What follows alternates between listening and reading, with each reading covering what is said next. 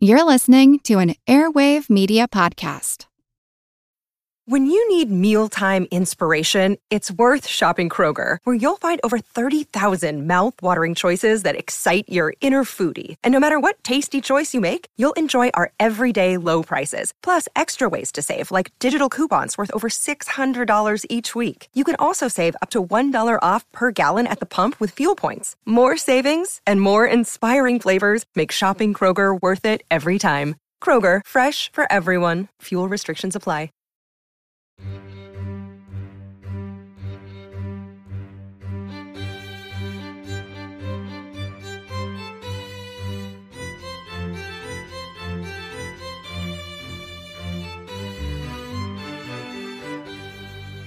Hello, and welcome to the Art of History podcast. My name is Amanda Matta. I have a degree in art history and a reputation among my friends as the person you send history stuff to when it comes across your news feed.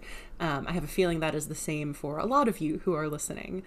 This is Art Bite 2 of 2 coming at you this month, if you are listening in real time, of course. If you're listening to the back catalog or out of order, these episodes really do make sense as a pairing because we are delving once again into Tudor portraiture, Tudor history, and it's really going to be an episode connected to the last one in a lot of ways.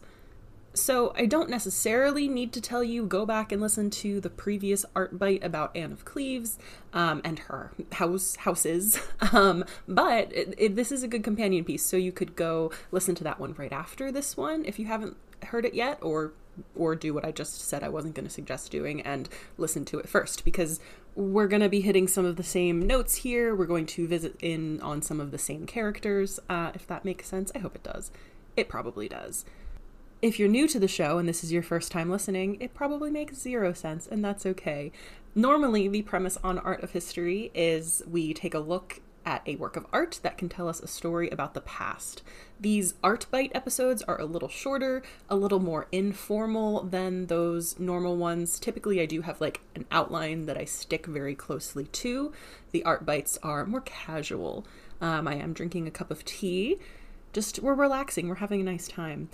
I did have a comment come through on my TikTok today, which is at Matta of Fact, my last name, MATTA_of_fact. Someone commented they had just caught up on a lot of episodes and they said it felt like we were having a cup of tea together. So I've decided we are going to make that a regular thing, and I will let you know when I'm drinking a cup of tea what I'm partaking in. So maybe you can join in. It'll be nice and cozy that way. I like this for us a lot, actually. So today I am enjoying a nice hot cup of almond sugar cookie tea. It's a black tea from the Rosemary House, which is a tea house that is local to me. I live in Harrisburg, Pennsylvania. They are based in Mechanicsburg. They're just across the river from me. Just a lovely spot, and they make delicious homebrewed loose leaf teas. Cannot recommend enough. So I'm having that this evening with a dash of oat milk. When you hop over to the Instagram to take a look at the images we're going to discuss today and leave me a comment about what you enjoyed about the episode, be sure to let me know if you were drinking a cup of tea along with me and what you were enjoying. Shout out to my partner, who I'm sure when he listens to this will text me saying, I didn't drink a cup of tea, because he does not like tea. He says it makes his throat scratchy. And I'm here wondering, is he maybe allergic? Because I've never heard that before. It's literally, the tea is too spicy. Anyway, that's enough chit-chat out of me, because we are here to discuss our final piece of Tudor art history news to come out this spring, summer season. And it's a good one. I'm kind of glad that I saved this for last, because I do know a little bit more about the piece now than I did when the news first broke, as research has been happening, as the historians involved have been making appearances and chatting about it a little bit more. And I say this is like a big discovery, an exciting discovery, because it has resulted in what we now know to be the only object from any Tudor portrait to have survived to this day. So today we are talking about the Book of Hours belonging to one Thomas Cromwell. You may know him if you've watched the show The Tudors. He's Henry VIII's right-hand man for the bulk of, like, I don't know, the middle period of his reign. And And his personal item, the Book of Hours, dated to 1527, was recently, quote unquote, discovered by British historians. But this book, I hesitate to say discovered, but it is still a discovery. The book wasn't lost. It was hiding in plain sight for 500 years. And that's what makes this discovery so remarkable and like fun, and just it itches a part of my brain that loves news like this. So let's back up a little bit. What was a Book of Hours? If you are not, really, if you're not Catholic or like heavy into Christianity, you may not know. The Book of Hours is a prayer book designed to guide Christian people through prayers that were to be said at, maybe you can guess, certain hours of each day. Members of the clergy and other people living like a formal religious life, they had a strict set of prayers to follow throughout the day, but Books of Hours were for the lay people, the common people. They were a little bit more laid back. They were an object of private devotion. And for the wealthy, they could also be luxury items. We're going to talk a bit more about bookbinding and illuminations in our next episode. There's a little hint for you.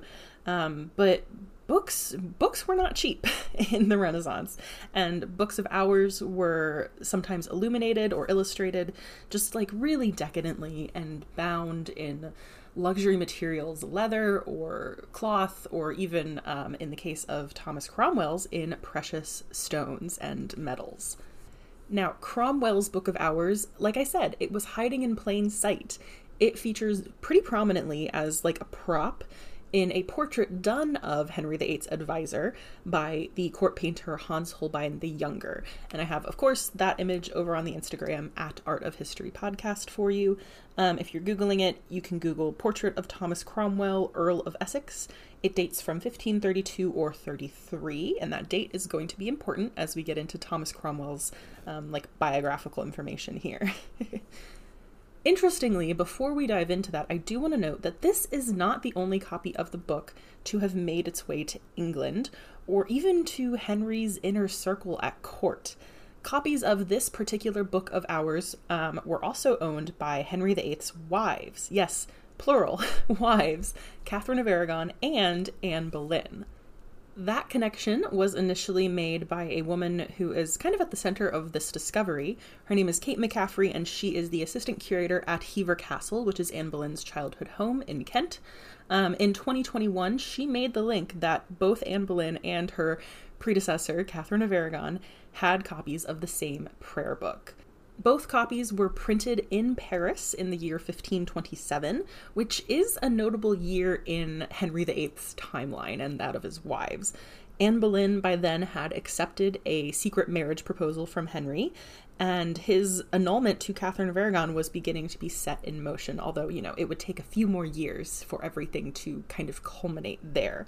But it's sort of poetic now to think that both women either purchased or were given such the illuminations inside these books. They're so sumptuous, and the fact that both women owned them in that pivotal year and probably used them to pray for very different outcomes in their lives, that's just, again, it scratches an itch in my brain, and I love it.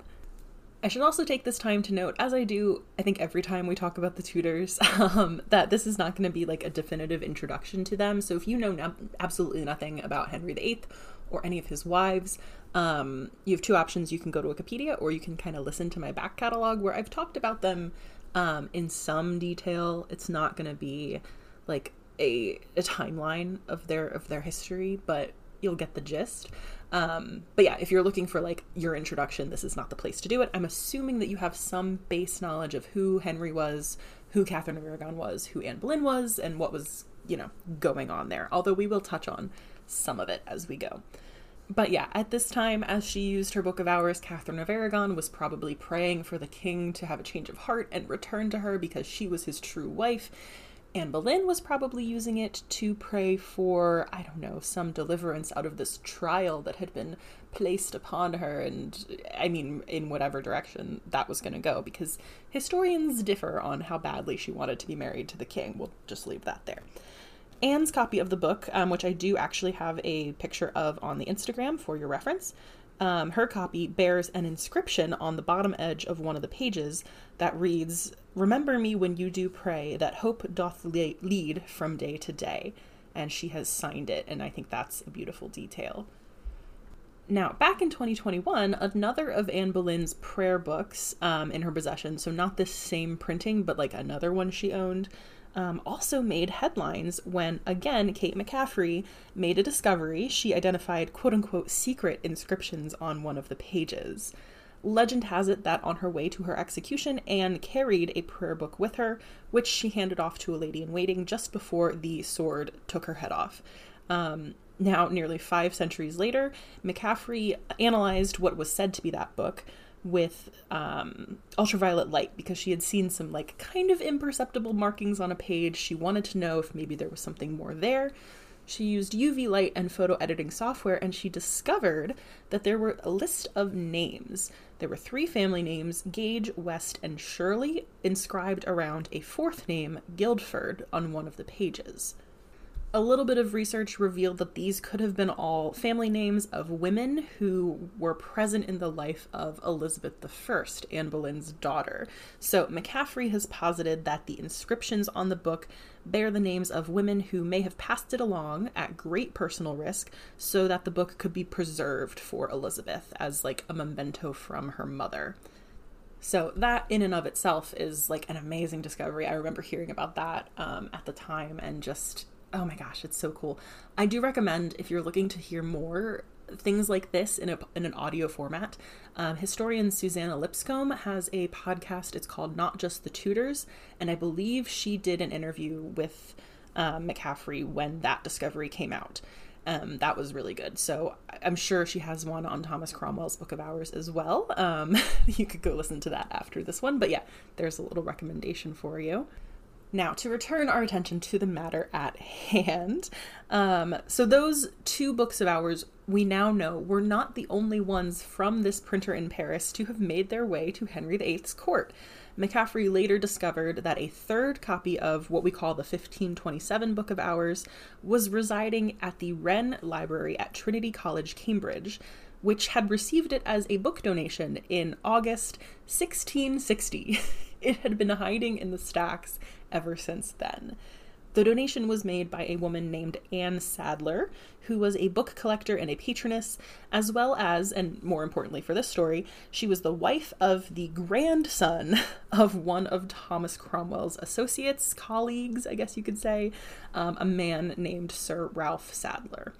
Now, it seems that when McCaffrey made this discovery, a team of experts was assembled, which included the Tudor historian Tracy Borman, who reviewed evidence which led them to believe that this was the very book residing inside a portrait by Hans Holbein the Younger, and that it belonged to Thomas Cromwell. So they've now linked 3 different prayer books, all owned by like very notable people within Henry VIII's inner circle. Out of the 3 volumes, though, Cromwell's is notable for its luxurious binding. It is bound with silver gilt metalwork and inset with jewels, garnets to be exact. If you're interested in seeing it, it will be on display at Hever Castle until November 10th. So if you're in the UK, go see it. I think they do have it next to Anne Boleyn's copy there, which is really, really cool. Let's now turn our attention to not only the portrait of Thomas Cromwell, but also the story behind the portrait. Who was this guy? So the picture that the Book of Hours is featured in was painted while Cromwell was on the rise at Henry VIII's court, circa 1532-1533. He would have been around 48 years old at that time. Cromwell is known for serving as chief minister to Henry VIII and being inside his inner circle from 1532 to 1540. So again, right around the time that this portrait was painted. But he came from pretty humble beginnings. He began life actually as a blacksmith's son. We don't know for sure, but Historic Royal Palaces lists the likeliest date for his birth as 1485, which they say, quote, would be appropriate given that it was the year the Tudors seized the throne. So we're always looking for these patterns and this sense of like poetry within these storylines. Cromwell's hometown, Putney, was a small village by the Thames. It was west of the city of London. We think that he was the youngest of his parents' 3 children. His parents were Walter Cromwell and his wife, Catherine Meverell. He was also the only boy in that family. His father was a, quote, enterprising man with a number of different professions, what else is new, including blacksmith and brewer. He owned a hostelry called the Anchor. I think that's like a bar or like a tavern or like tavern inn combination. I could Google, but where's the fun in that? This was situated close to their home at the top of Brewhouse Lane. So you can kind of imagine the environment that this kid grew up in. Now, despite being a successful businessman, Thomas's father was often in trouble with the law. He was fined by the courts no less than 48 times for watering down the beer that he sold in his establishment. He was also convicted on a more serious charge in 1477. He was found guilty of assault. So that's not great. Thomas did later say that he was a, quote, ruffian in his young days, but he was clearly like eager to escape that environment, that family home, maybe even. He did travel abroad in 1503 when he would have been around 18 years old. He served for a time as a mercenary in the French army. I don't know how Henry VIII would have felt about that later, because he and the French king were like famously rivals. After that, Thomas took employment in the home of a wealthy Florentine merchant. So there, living in Florence, he became exposed to art and culture, which is something that would have eventually set him apart from the other advisors on Henry VIII's council. At the time, the Florentine government was being heavily influenced by Machiavelli, and the home that Cromwell lived in was actually visited by artists the likes of Michelangelo. Like, that's the peak of culture that we're talking about here. In 1512, Cromwell returned to England. He used the contacts that he had made abroad to start work as a merchant. But again, like most men of this time, like through the colonial era, it seems, he was not going to just have one job. That's pretty lame. He also began practicing the law. So again, something he may have picked up in Florence. And this would prove like a fateful decision. This is where all of his future good and bad luck hinges off of. In 1514, he married a woman named Elizabeth Wicks, who was a wealthy widow whose father had served Henry VII. They had at least 3 children, 2 girls, Alice, called Anne for some reason, Grace, and then a boy named Gregory. Tragically, both his wife and his 2 daughters died during the sweating sickness outbreak in 1528-29. He never remarried and, quote, instead focused all of his affection upon his surviving child, Gregory. And that's a relationship that actually is shown and, like, explored a little bit in the Tudors in, like, kind of a heart-wrenching way, if I'm remembering correctly. You don't often think of Thomas Cromwell as, like, a guy deserving or, like, showing any sympathy in his life, but I think in his family relationships, like, that was a place where he was a human, at least. By this time, although he was sad his wife and daughters had died, Cromwell was also one of the most successful businessmen in London. He had also scored a connection that would help him soar to his position of influence at court, one Cardinal Thomas Wolsey. He was, at this time, King Henry VIII's chief minister, and he appointed Cromwell as legal counsel in 1519.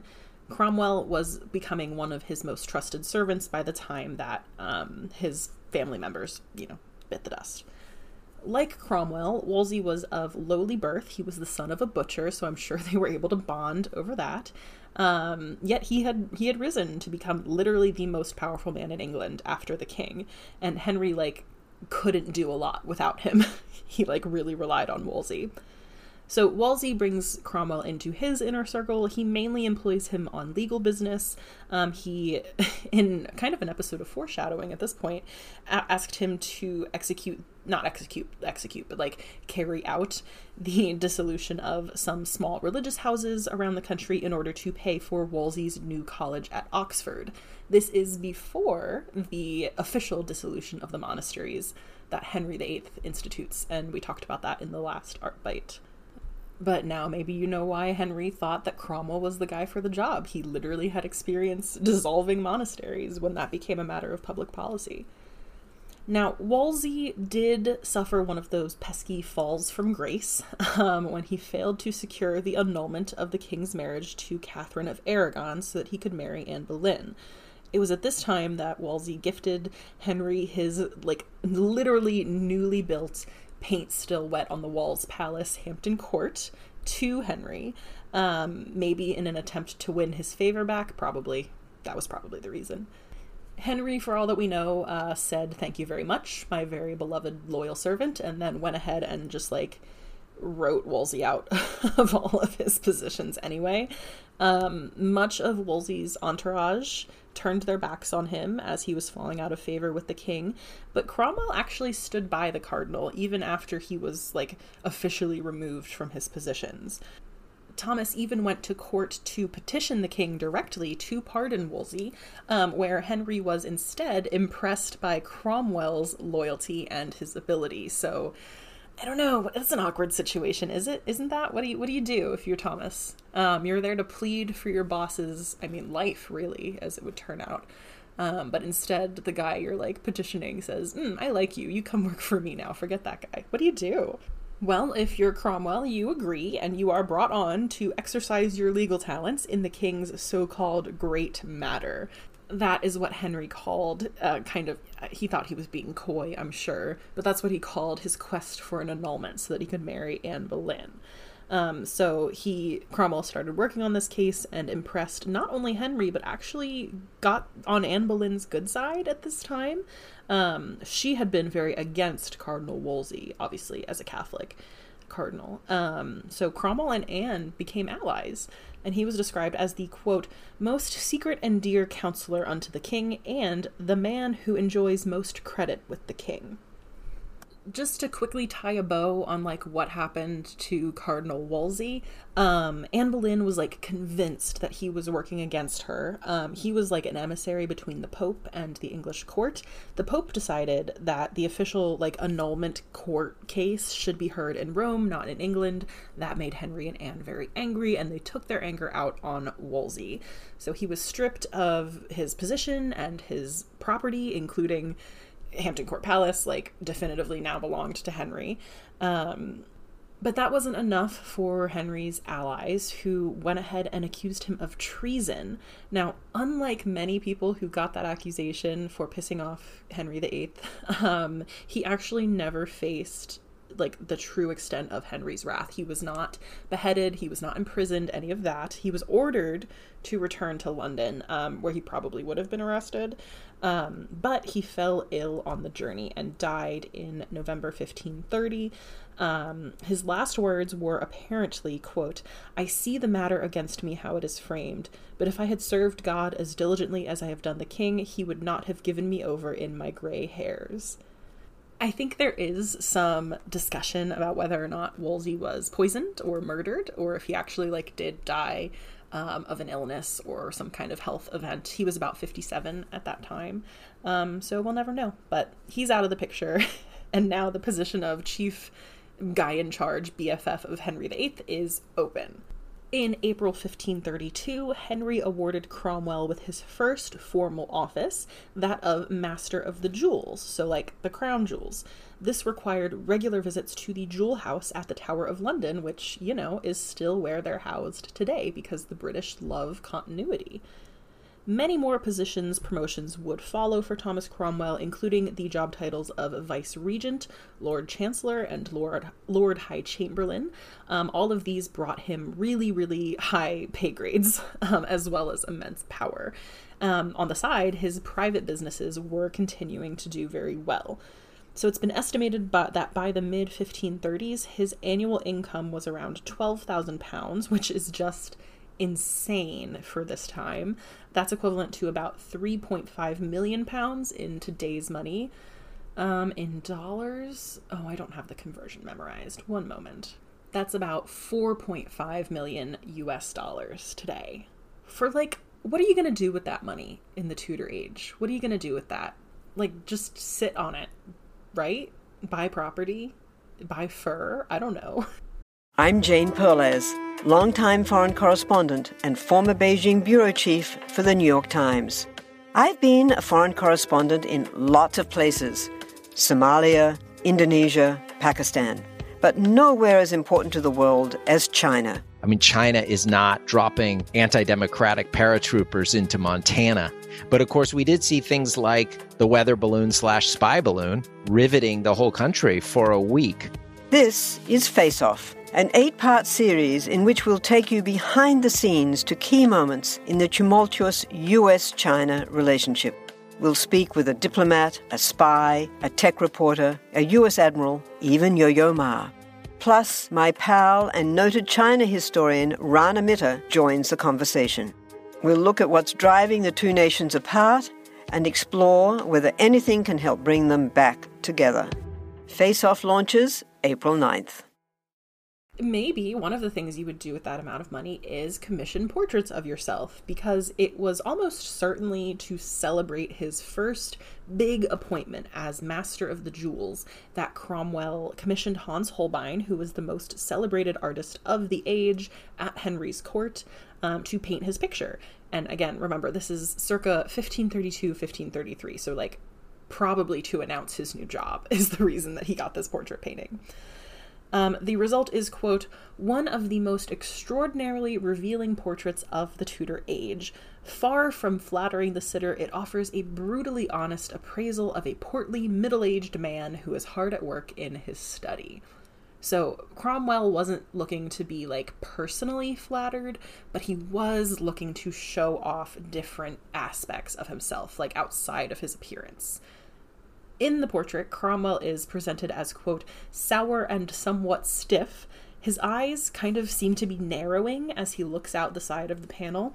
He's gripping a court paper very tightly in his hand, and he's sort of hunched. He's leaning back a bit and is painted just off center. So it's not, even though he is stiff, the portrait itself is not very formal. It's not very formulaic.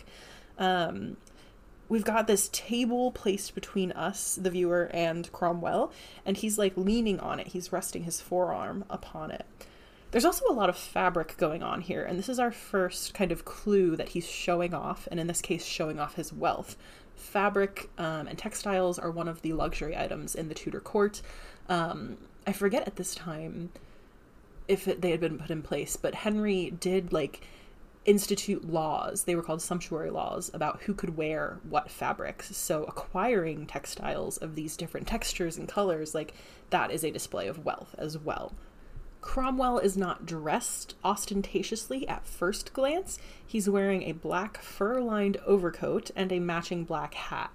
These are austere items, but they are also still luxury items. Make no mistake, those furs would have been very expensive.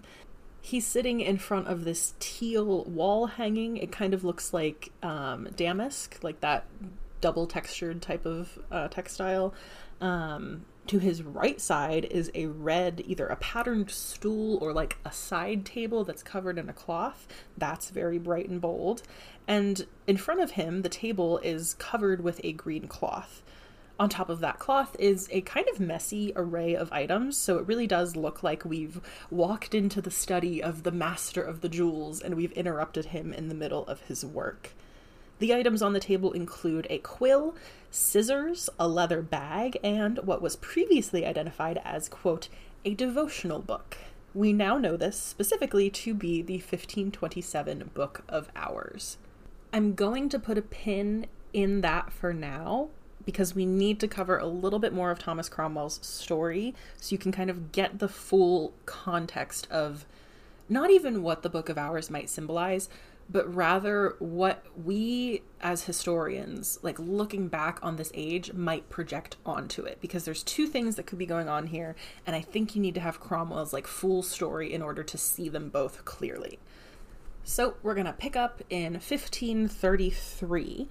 Henry marries Anne Boleyn in secret in January. At that time, she is likely pregnant with the baby that would become Elizabeth I. It's not till May 1533, however, that Henry's marriage to Catherine of Aragon is finally annulled, so that's awkward. But after it is annulled, Anne Boleyn is formally crowned queen. That happens in June 1533.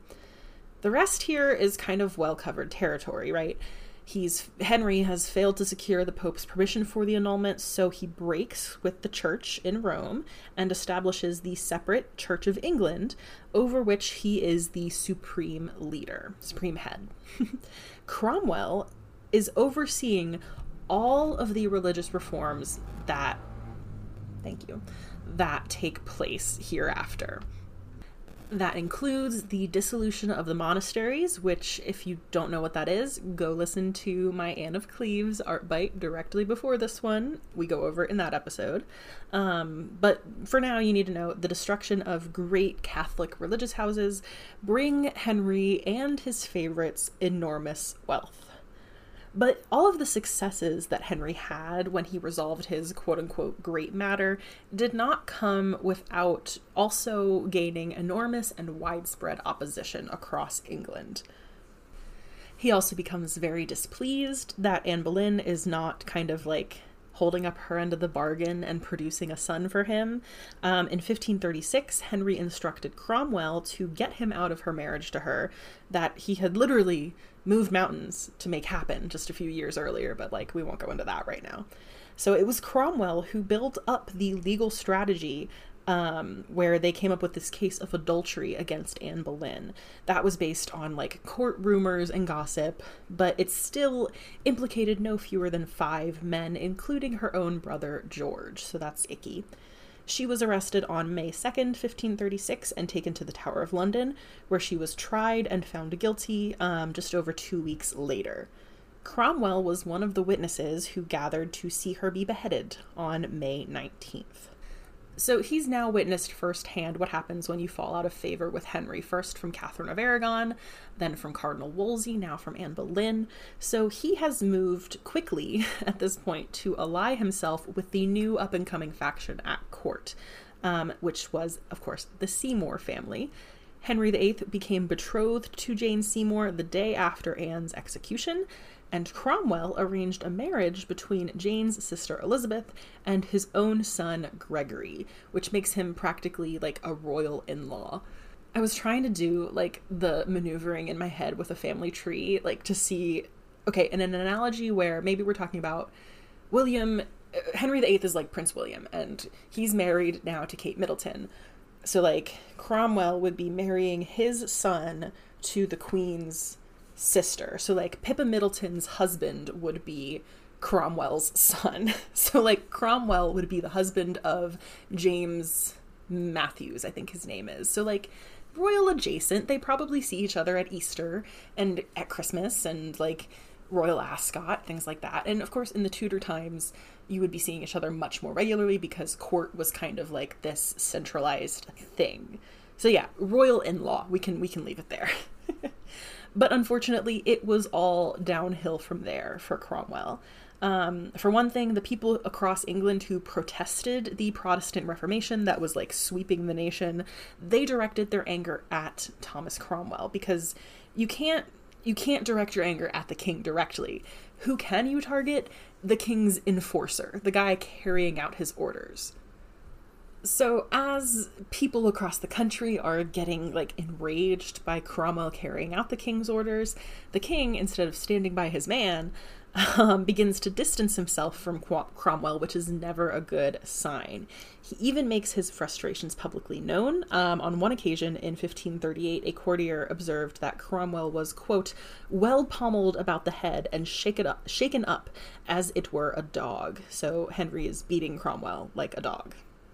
Gross. So this is why by 1539, Cromwell is apparently so desperate to earn himself some favor with the king again that he engineers Henry's marriage to Anne of Cleves.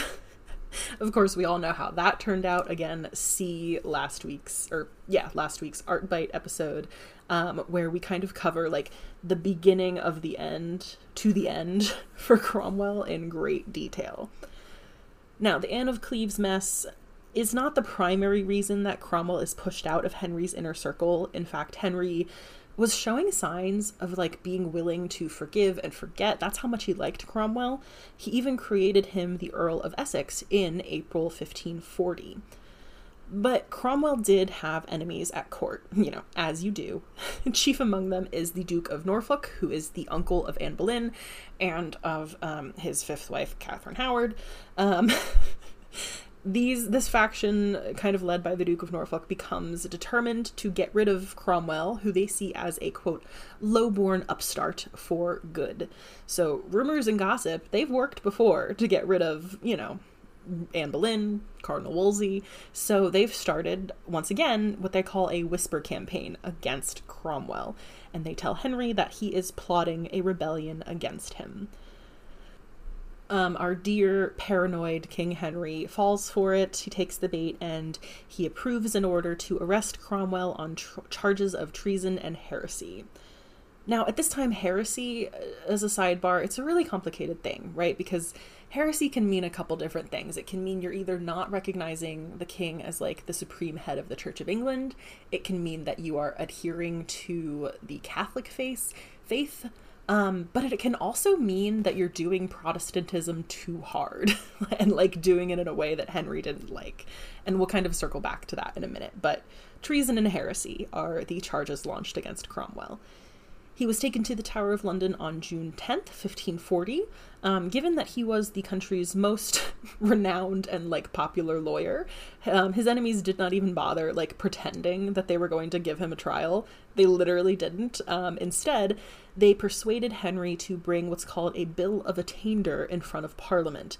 This is a piece of legislation. If you Google it, it just says it declares a party guilty of a crime. So there you have it. They just said, hey, you think you did treason, right? Right, Henry? Why don't you just say that and we'll be done?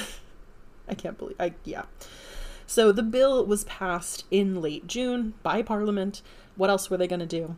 And Cromwell was condemned to die, so death without a trial. His only chance of survival, and I don't know why people keep trying this. I guess it worked sometimes, or it worked when Henry was a young king.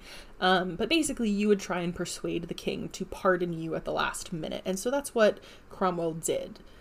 He wrote impassioned letters from the Tower of London.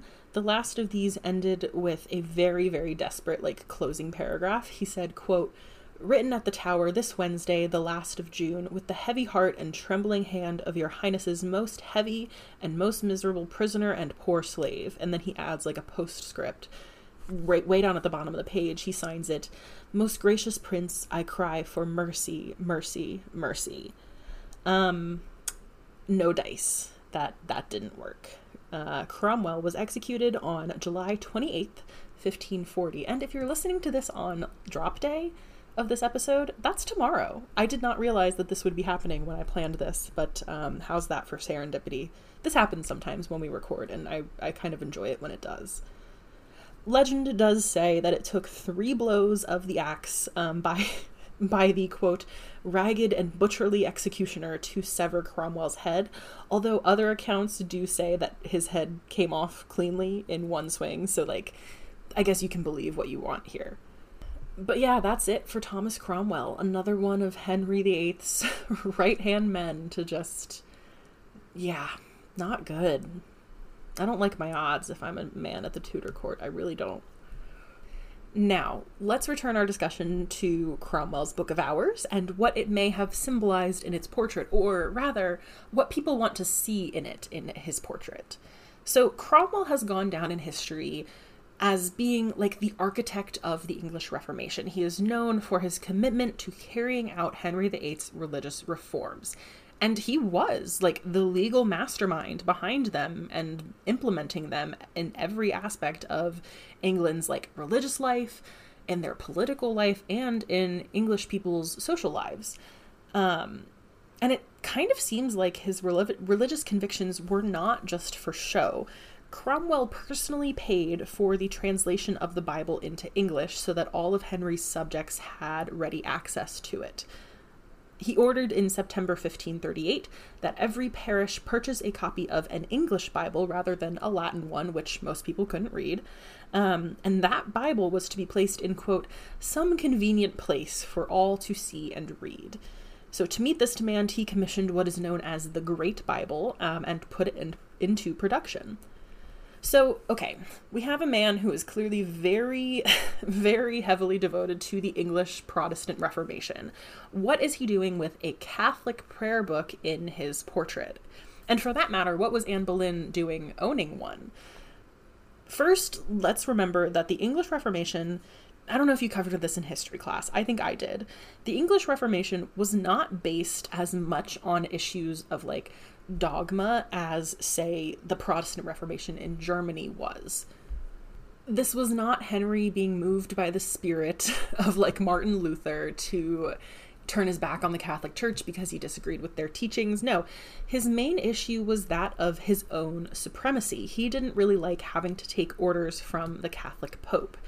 In fact, earlier in his reign, Henry had been awarded the title Defender of the Faith from the Pope in recognition of a written defense of the Catholic Church against the threat of Martin Luther. Like, that's why today, even ironically, the British monarch still uses the title Defender of the Faith, although today that is supposed to reflect their position as the supreme head of the Church of England, so they did a little flip-flop there. But yeah, in its original form, that meant he was defending the Catholic Church.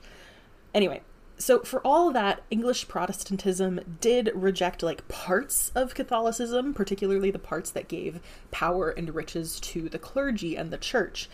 Henry himself did remain pretty faithful, at least in my view and my reading, to the core beliefs taken out of like Catholicism as it existed as like the main form of Christianity at this time. He reformed some things, he made some things more accessible, but he did kind of remain staunchly like Catholic in a lot of his personal views. Kate McCaffrey, the woman who discovered these things with the Books of Hours, she points out in, I think it was a TikTok maybe, or in a video interview, that to be interested in religious reform at this time meant that you were first and foremost interested in upholding Christianity. So there was this like common point of departure for everyone, regardless of whether you were calling yourself a Catholic or a Protestant. Like, the core beliefs were all pretty similar. It was these tiny issues of like, oh, should we read the Bible ourselves? Should we listen to a priest read it to us in Latin? Like, those were the differences. So to a person looking at a portrait of Cromwell in that context of him as a religious reformer, the inclusion of the Book of Hours on the table could suggest that he is right there in step with Henry's religious convictions, hanging on to the tenets of Christianity, which are kind of inspiring this fervor because they think that they're doing all of this for the good of their people, right? They're doing all of this to uphold that relationship with God. Praying often and devotedly is something that would have been part of that, and it's something that Henry carried over from his Catholic beliefs.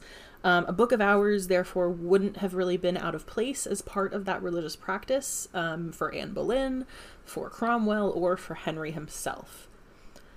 Now, I think that's a plausible reading of this, but I don't think it's the correct one, because one thing about the Book of Hours in Cromwell's portrait by Holbein that is really not at all in step with Protestant ideals is its luxury. This is a sumptuous item as much as it is a spiritual one. And you might know that one of the things that Protestants rejected like out of hand about the Catholic Church was the Catholic insistence on like having religious items be covered in gold. Like, that's even a thing today, and I'm saying this as a Catholic person. Encrusting chalices with jewels, I think there's a Martin Luther line. I don't know if he really said it or if it's just from the movie about him, but he says he doesn't want to go to church and see his tax money glinting at the priest's elbows, and that's kind of a core Protestant belief. But it is the sumptuous binding of Cromwell's book that we are being directed to focus on in the portrait, not the religious content. This could be any book. The book itself, it's closed, and its clasps, which are covered in jewels, are fastened. It's not open on the table. Cromwell's not holding it in his hands so that we can see, how pious he is, how godly he is. No, instead, what we're seeing is a display of his wealth. And we're seeing a display of his worldliness. I told you that the Book of Hours itself was printed in 1527 in Paris. The binding of Cromwell's copy was also crafted in Paris. This binding would have been made 2 years later, so he would have had to special order it. This was made in Paris between December 1529 and December 1530, and it was made for him by the metalsmith to the King of France. So, like, this is not a cheap item. That now we know what he's doing with his $4.5 million a year. And, you know, we're drawing our attention to the garnets in it, which might be a subtle reference, once again, to the fact that Cromwell is now being made the master of the king's jewel house. Whether this is an item that he had commissioned in, like, what's the word I want?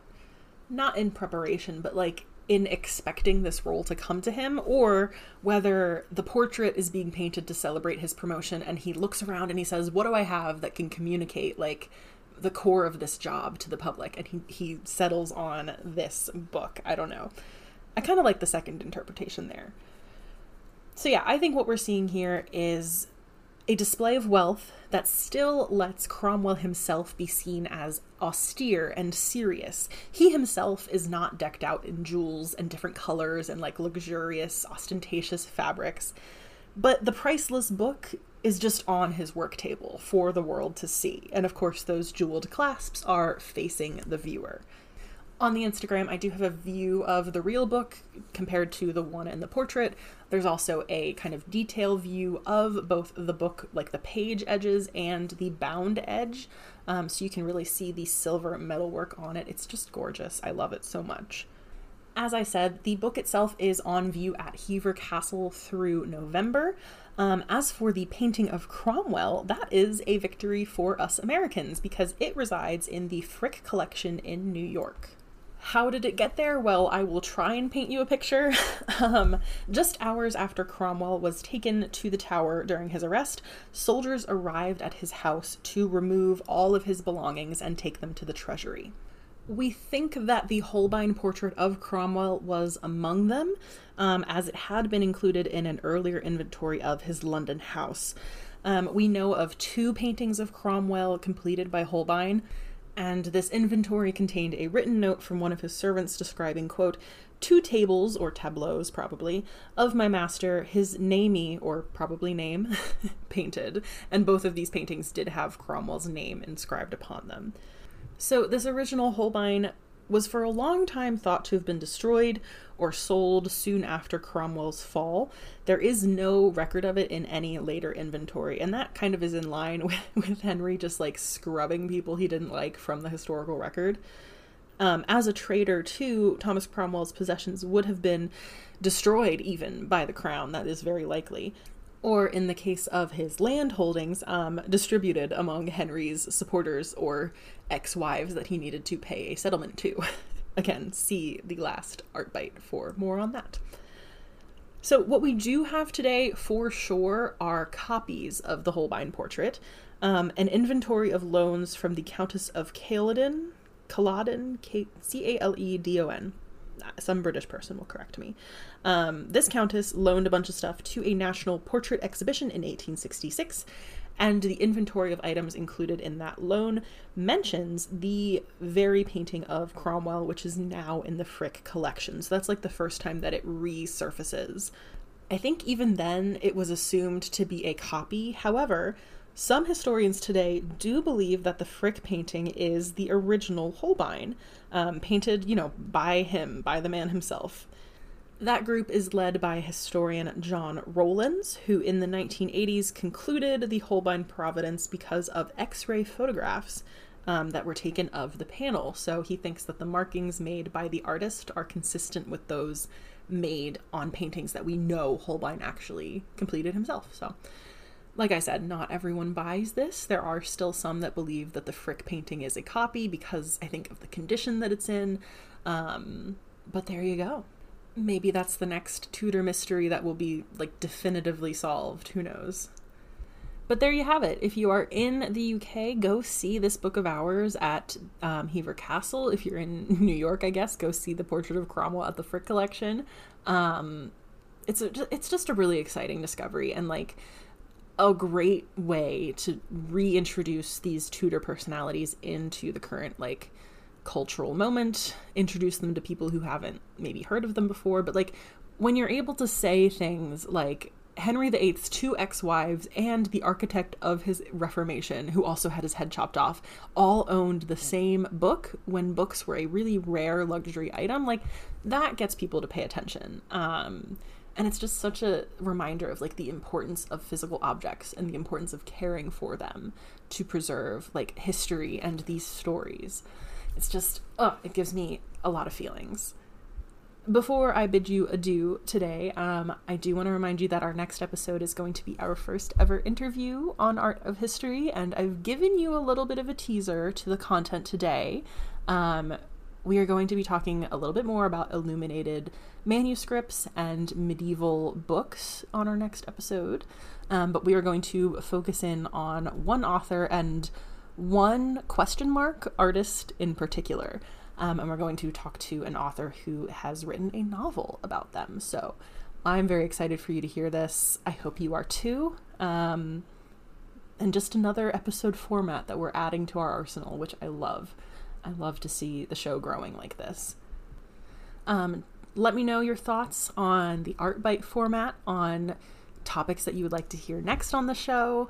If you see any news tidbits that could be a future Art Bite, send them to me. You can shoot me an email at artofhistorypod@gmail.com. You can leave a comment or send me a DM on the Instagram at artofhistorypodcast. Oh, I didn't say this at the top of the episode, which makes me a terrible podcaster, but please do, if you are so inclined, rate and review on Apple Podcasts. Send an episode to a friend if you think they would enjoy it. It really does help us get in front of future listeners, which also helps me just like make more and better content for you. So please, please, please, and thank you. Okay, I think that's going to do it for me today. Thank you ever so much for listening, and I will see you in the next one.